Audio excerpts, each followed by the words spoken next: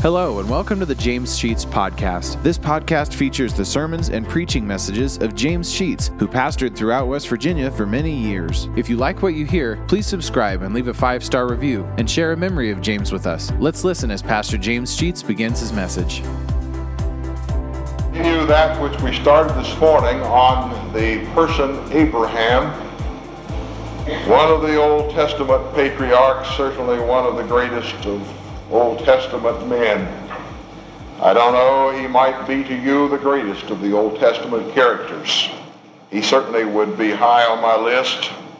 I'm not sure that I would put him number one. I think probably Moses to me is number one, but Abraham certainly follows very close and may very well be the person that I would put in the number two position.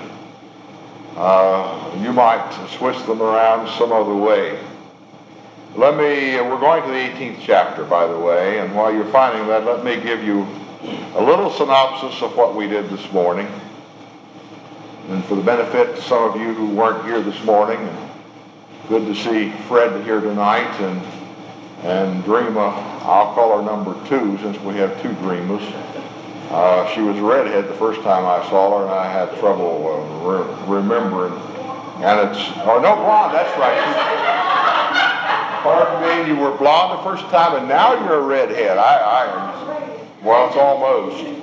It's getting that. Well, it's good to see you. We've missed you a few Sundays. And Jesse's back tonight. Glad to have you. Well, good to have all of you. Abraham was, as we said this morning, born in the area of the Persian Gulf where the conflict is now going on. Might have actually been in Iraq or maybe in Kuwait, but very close to that border. But God had instructed him to leave his homeland and to go somewhere else where he would lead him. And he took Lot with him, who was his brother's son. And his brother had died, a young man, and left an orphan boy. And so Abraham adopts him and takes him along. And they went into what has come to be known as the land of Canaan. They didn't know where they were going, and the first thing that Abraham did when he got there was to worship. And we made some comments about the need to worship privately as a family and certainly as a church in all areas of our life, particularly when we have a drastic change, whether it's a change for the better or the change for the worse. When there is a change, that calls for worship. It calls for worship. And we ought to do it. Now, we saw the weaknesses of Abraham and talked about the fact that sometimes we put people on a pedestal and then they fall off of it, and Abraham does that for us, in which he lied about his wife being his wife and called her his sister. It was a white lie. It was a half-truth. She really was his half-sister. They had both of them had the same father, but they had different mothers, so they were half brother and sister, and they married. So she, in fact, was not only his wife, but she was his sister. But that was misleading in the way that it was stated, and should not have been stated that way. A misleading response is as bad as a lie, because it intends to deceive, and that's exactly what Abraham was intending to do. And so it flawed his character in our minds, in that he intended to deceive the people to whom he talked about who she really was. Well, we find his character coming strong again, in that when the episode came with Lot, who was his nephew, and there wasn't enough grass for all the cattle, that they separated congenially and went their own way. And when the enemy captured Lot out of the city of Sodom, Abraham stepped up, and we find there the strength of the family, that even in times of difficulties, the family still has a tremendous drawing card to stick together. And you probably have gone through that. Brothers and sisters fight like cats and dogs until some outsider steps in, and then you couldn't separate them for love nor money. They draw together like a mighty army, and that's good. And Abraham was such a great person in his generosity that he would come to the rescue of a nephew who probably didn't deserve to be rescued, if you come right down to it. And there's where we find him now as we start this evening's message. One of the things that we discovered about Abraham this morning was that he didn't have any legal children by his wife. He had a child by a concubine, by a servant of Sarah, his wife. He had a very fine man in his employee, his steward, that was an outstanding individual, and Abraham wanted to make him the heir to all that he had, or his son by Hagar, Ishmael, if that were God's will. But God rejected both of those ideas and told Abraham that he, being 100 years old, 99 at the time the statement was made, was going to have a child. And Sarah, his wife, was 90. Well beyond the childbearing age, and Abraham rolled on the ground in laughter when he was told about it. He couldn't believe it at all. Now, that hasn't happened yet as we begin chapter 18, but I want you to notice that what we have here in the chapter, that the Lord appeared unto him, that is unto Abraham, in the plains of Mamre. And as he sat in the tent door in the heat of the day, Abraham sitting in his tent, enjoying the coolness of the tent shade during the heat of the day. And who would appear but the Lord himself? This is Jesus Christ coming into the picture, who has not yet, I should probably correct myself and say this is Christ, because the person Jesus has not yet been born. That was his human name. This is the Son of God who appears on the scene in the life of Abraham, and with him were two other people. Verse 2, and he lifted up his eyes. Abraham lifted up his eyes and looked, and three men stood by him. Right there they were. What were the purpose of these three people coming? One of them we now know is the Lord. And the men, and we won't read all of this particular passage of Scripture, but the men were there, and Abraham says, why don't you come in and rest and let me prepare you a little food? Verse 5 calls it a morsel, and they accept his invitation, and so they sit in the door of the tent, and Abraham goes inside and says to Sarah, get a meal ready, we've got company. And Abraham runs out to his herd, and he finds a calf that is very tender and good, one that was well fed and fat, and he has his young men kill it, and he makes butter and milk and the calf, veal, and sets it all before his guests and feeds them well.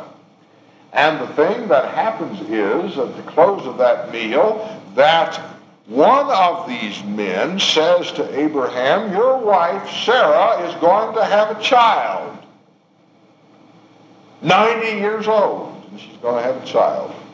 And Sarah was inside the tent door, and she heard the conversation, and she laughed. Verse 12 tells us she laughed. Not out loud, but within herself. You know, have you ever laughed inside? Matter of fact, I've laughed inside when I wanted to laugh out loud so bad I can hardly stand it. And it's usually at the wrong time. Sometimes in church. Really want to laugh and can't do it. And, you get that laughing inside so nobody hears you, but you're just busted. And Sarah takes this attitude. She laughs within herself. This is funny to her.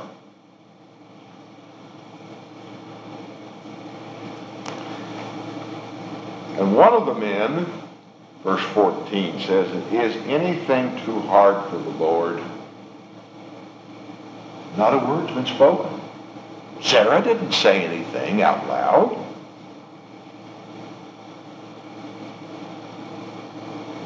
And the Lord said to Abraham, why did Sarah laugh? Of course, the Lord knew.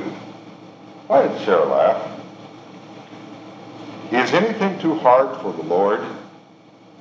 There is a real message just in those words for us to recognize that if the Lord says it, he can bring it about. It makes no difference whether we are capable of comprehending it or not. It makes no difference. We don't have to understand. All we have to do is believe. All we have to do is accept God and his word. All we have to have is faith. God does the miracle. All he expects us to do is just believe that it will happen. The Lord said to Abraham and to Sarah, you're going to have a child. Sarah laughs. And then she lied. Verse 15. I laughed not. Not me. You didn't hear me laugh.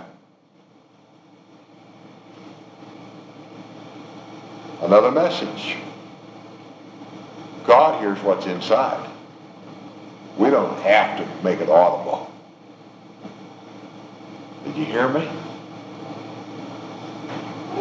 We can sin internally that is never seen by man, and God knows it. We can think thoughts that are contrary to the will of God and hide them from everybody on earth. But we can't hide them from God. For you see, God looks on the heart. He doesn't look on the outward appearance, so the scripture says, but he looks on the heart. God can see through us as if we were transparent.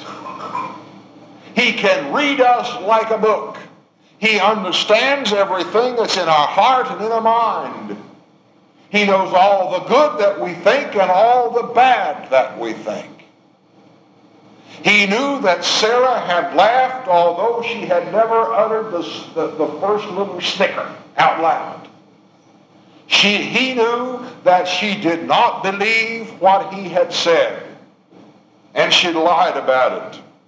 Be sure, when we lie to God, we're going to have our lie revealed.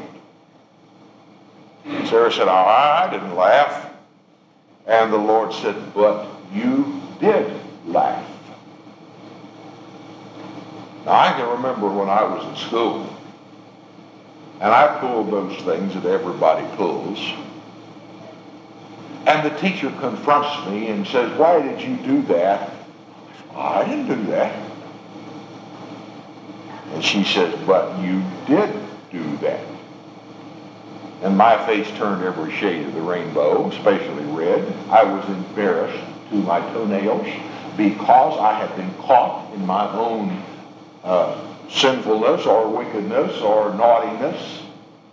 And she knew it, and I knew it, and there was no way to escape that fact. We have a tendency to develop a mechanism whereby we can lie to each other and get by with it. You could tell me a lie and I'll believe it. My wife tells me that I am the worst person along that line. If anybody tells me something, I believe it. I'll confess to you that's exactly the way I am. You tell it to me and I will believe it. I think that's the way we ought to be with each other. If I say it, I expect you to believe it. Now, when you catch me or I catch you, then we have reason to call it to each other's attention. But the Lord here did not do anything with Sarah, but call it to her attention that she had been caught in her lie. and the Lord will chasten us. You see, we are not responsible for chastening each other, disciplining each other. That's the Lord. Vengeance is mine, I will repay, saith the Lord. You know what we want to do? We want to be God and dish out the punishment to each other. Now I can figure out, Danny, I can figure out your punishment. I know how many lashes you ought to get. You see, I'm well versed in your punishment, so I think. And you could probably say, yeah, and I can do the same with you. But when it boils right down to the fact, neither one of us are capable of doing that. Because it belongs to God. I hope you don't mind. You're on the front row. I can get to you real good here, see? I can use you. I'll get Dillard next. He's over here. Anybody sitting on the front row is fair game. Now, the fact is out in the life of Abraham and Sarah that 190 years old now, 100 and 190, they're going to have a child. But this isn't the only reason that they have come to the tent of Abraham. And down in verse 17, the Lord inquires of himself, basically, shall I hide from Abraham that thing which I do? Should I keep from Abraham my reason for coming? And the answer obviously is no. The Lord is going to reveal to Abraham that which is about to happen. The Lord speaks more plainly to some of us than he does to others of us because of the relationship that we have. If you are close to the Lord, you can expect the Lord to reveal things to you that he won't reveal to anybody else. Because you're capable of receiving it. You walk close enough to comprehend and understand God's mind and heart. What do two good friends do but share secrets? And what do people who are strained in their relationship with each other do but keep things from each other? The closer we are to the Lord, the more likely it is that he's going to share with us his own heart. And that's what he does here. He inquires of himself, shall I share with Abraham that which I'm about to do? And his conclusion is, yes, I think I must share that. And so he says in verse 20 to Abraham that the cry of Sodom and Gomorrah is very great because their sin is very grievous. Now this gets Abraham's attention. Why? Because his nephew Lot's living there.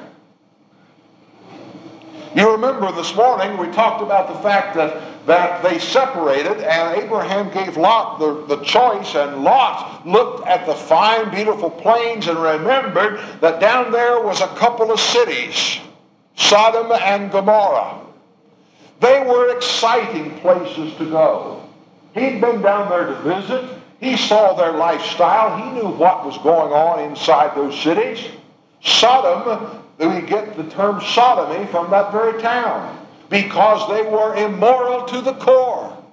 Gomorrah was no better. They were absolutely immoral. Homosexuality was a way of life in those cities. Anything that was immoral or wrong or against the law took place there. And Lot enjoyed and liked that kind of lifestyle. He thought it was exciting. He was a young man. This usually takes place in the life of people, particularly teenagers.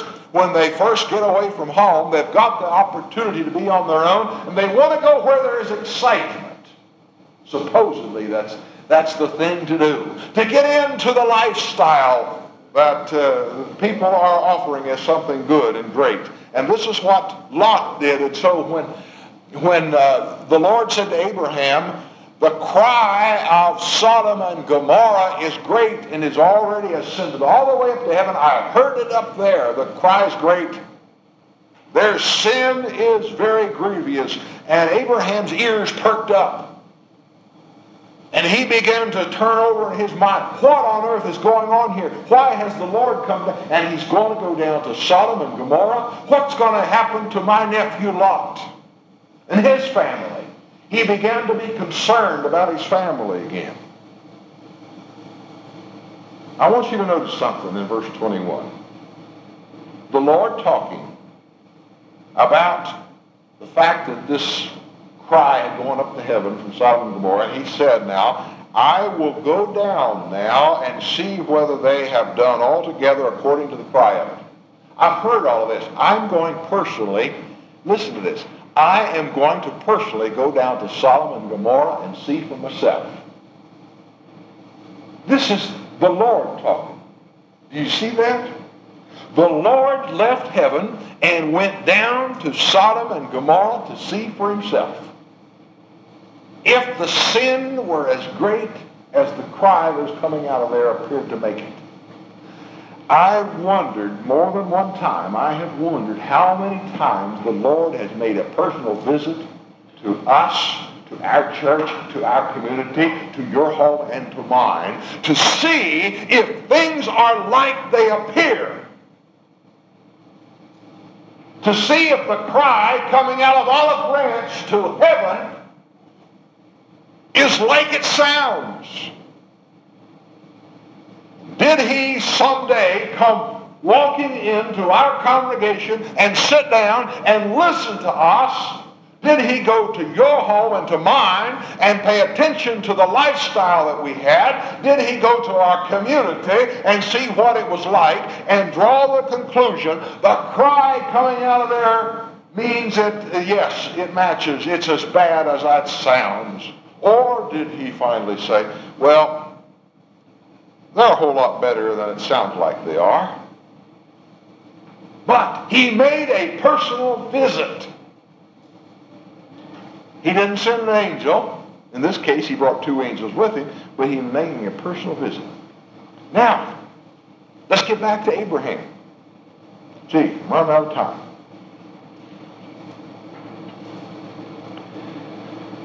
Abraham does a strange thing.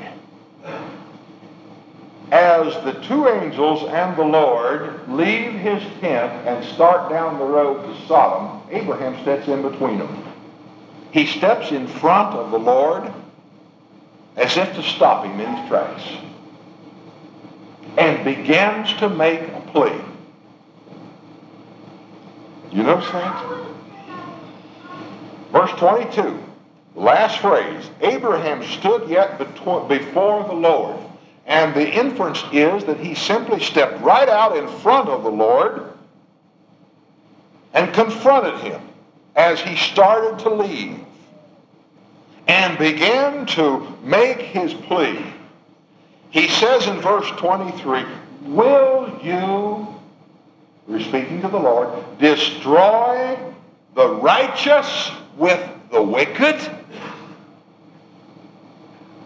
Now, this is strong language. He goes on to say, now suppose, verse 24, peradventure, suppose you get down there to Sodom and you find out that there are 50 righteous people inside that city. Would you destroy that city and 50 righteous people with it? Are you going to make those 50 pay the price because of all the other wickedness within it? I'm not so much concerned about the Lord's answer as I am about the impact that Abraham is having on the Lord. Abraham has stopped the Lord in his tracks and is making a plea.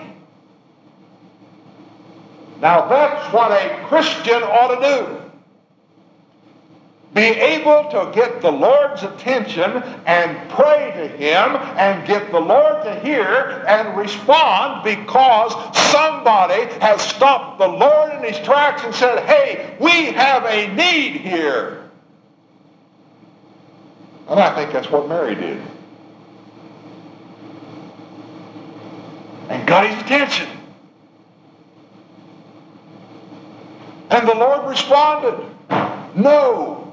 If there are 50 righteous people in that city, I won't destroy it. Why did he make that decision? Because Abraham convinced him that it was the right decision to make. That was not the Lord's purpose.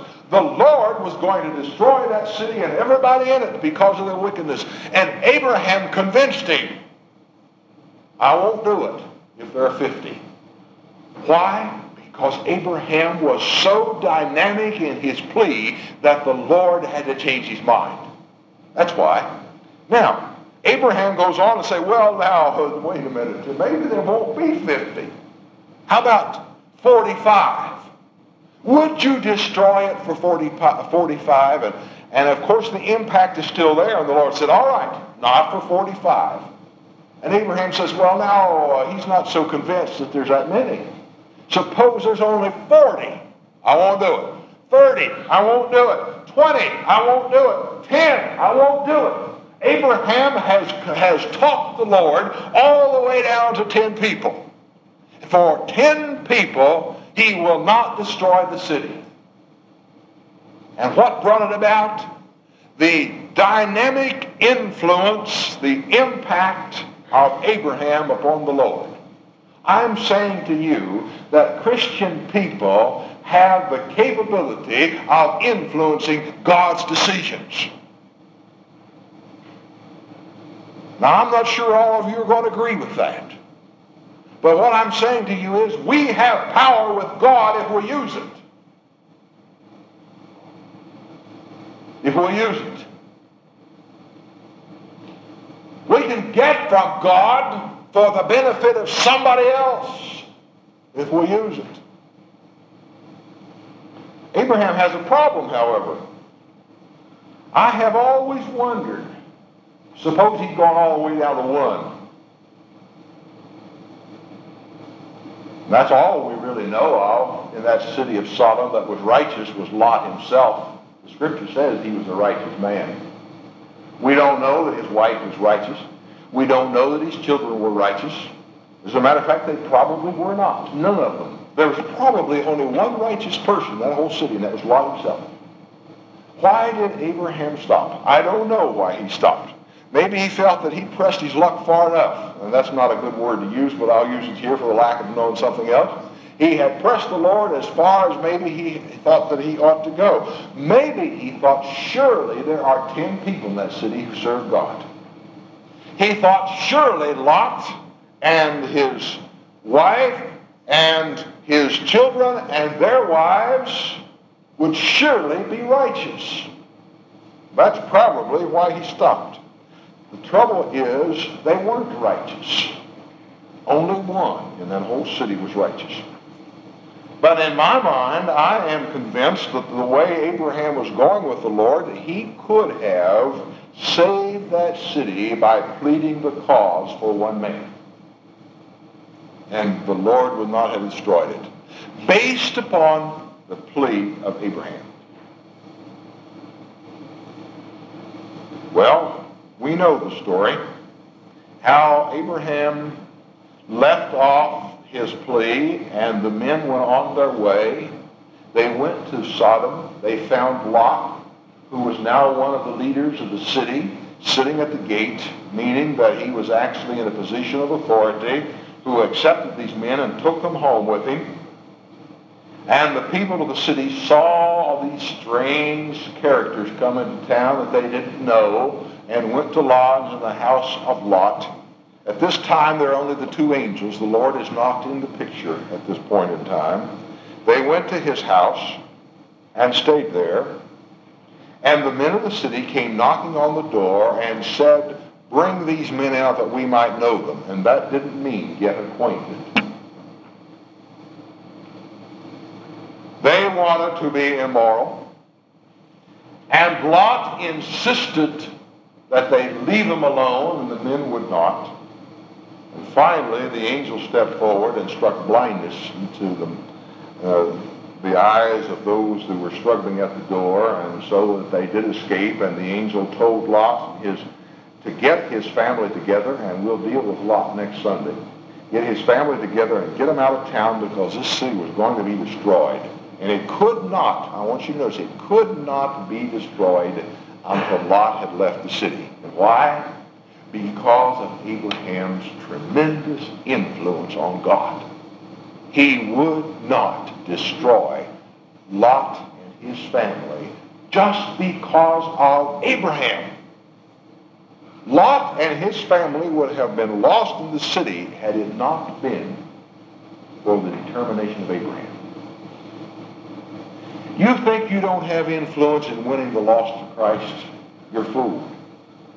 You pray and work and plead with God for the life or the lives of people, for God to have influence upon them, and you will see the influence of God working in a dynamic way in people's lives. Somebody's prayer caused somebody to come back to the Lord. It may be one person doing the praying. It may be a church doing the praying. But we know, and we have felt it. I've felt it, and many of you have felt it. The influence, the power of God just bearing down upon us to the point that we couldn't stand it any longer. And why was it so strong upon us? I'll tell you why. Because there was somebody like Abraham who had power with God that was praying for us. That's how. And we need people in our churches like Abraham who won't let up. Keep on praying and believing and confronting God, stepping out in front of him like Abraham did and said, look, I have a case here. I'm serious about it. I'm concerned about it. I want something to happen in this case. And if your life matches your words, God will stop in his track and listen to what you have to say. I believe that. You got power. Tremendous power in prayer. If you have the faith to back it up and not let up, not let go, stay with it, and God will bless you. And you'll see results from your prayers demonstrated in the lives of people for whom you're praying. Let us pray. Thank you for listening to today's message. If you like what you hear, hit the subscribe button. You'll receive automatic notifications and downloads when a new message is added to the podcast. Also, please leave a 5-star review and take the opportunity to share stories, memories, and appreciation for James Sheets and how God used him to impact your life. If you'd like to know why and how this podcast got started, check out our first episode. Lastly, if you want to donate to help offset the cost of operating this podcast, you'll find a link to our PayPal account in the podcast description, and email us at james.sheets.podcast@gmail.com. Thank you for listening, and remember to trust in God for today and for all of your tomorrows.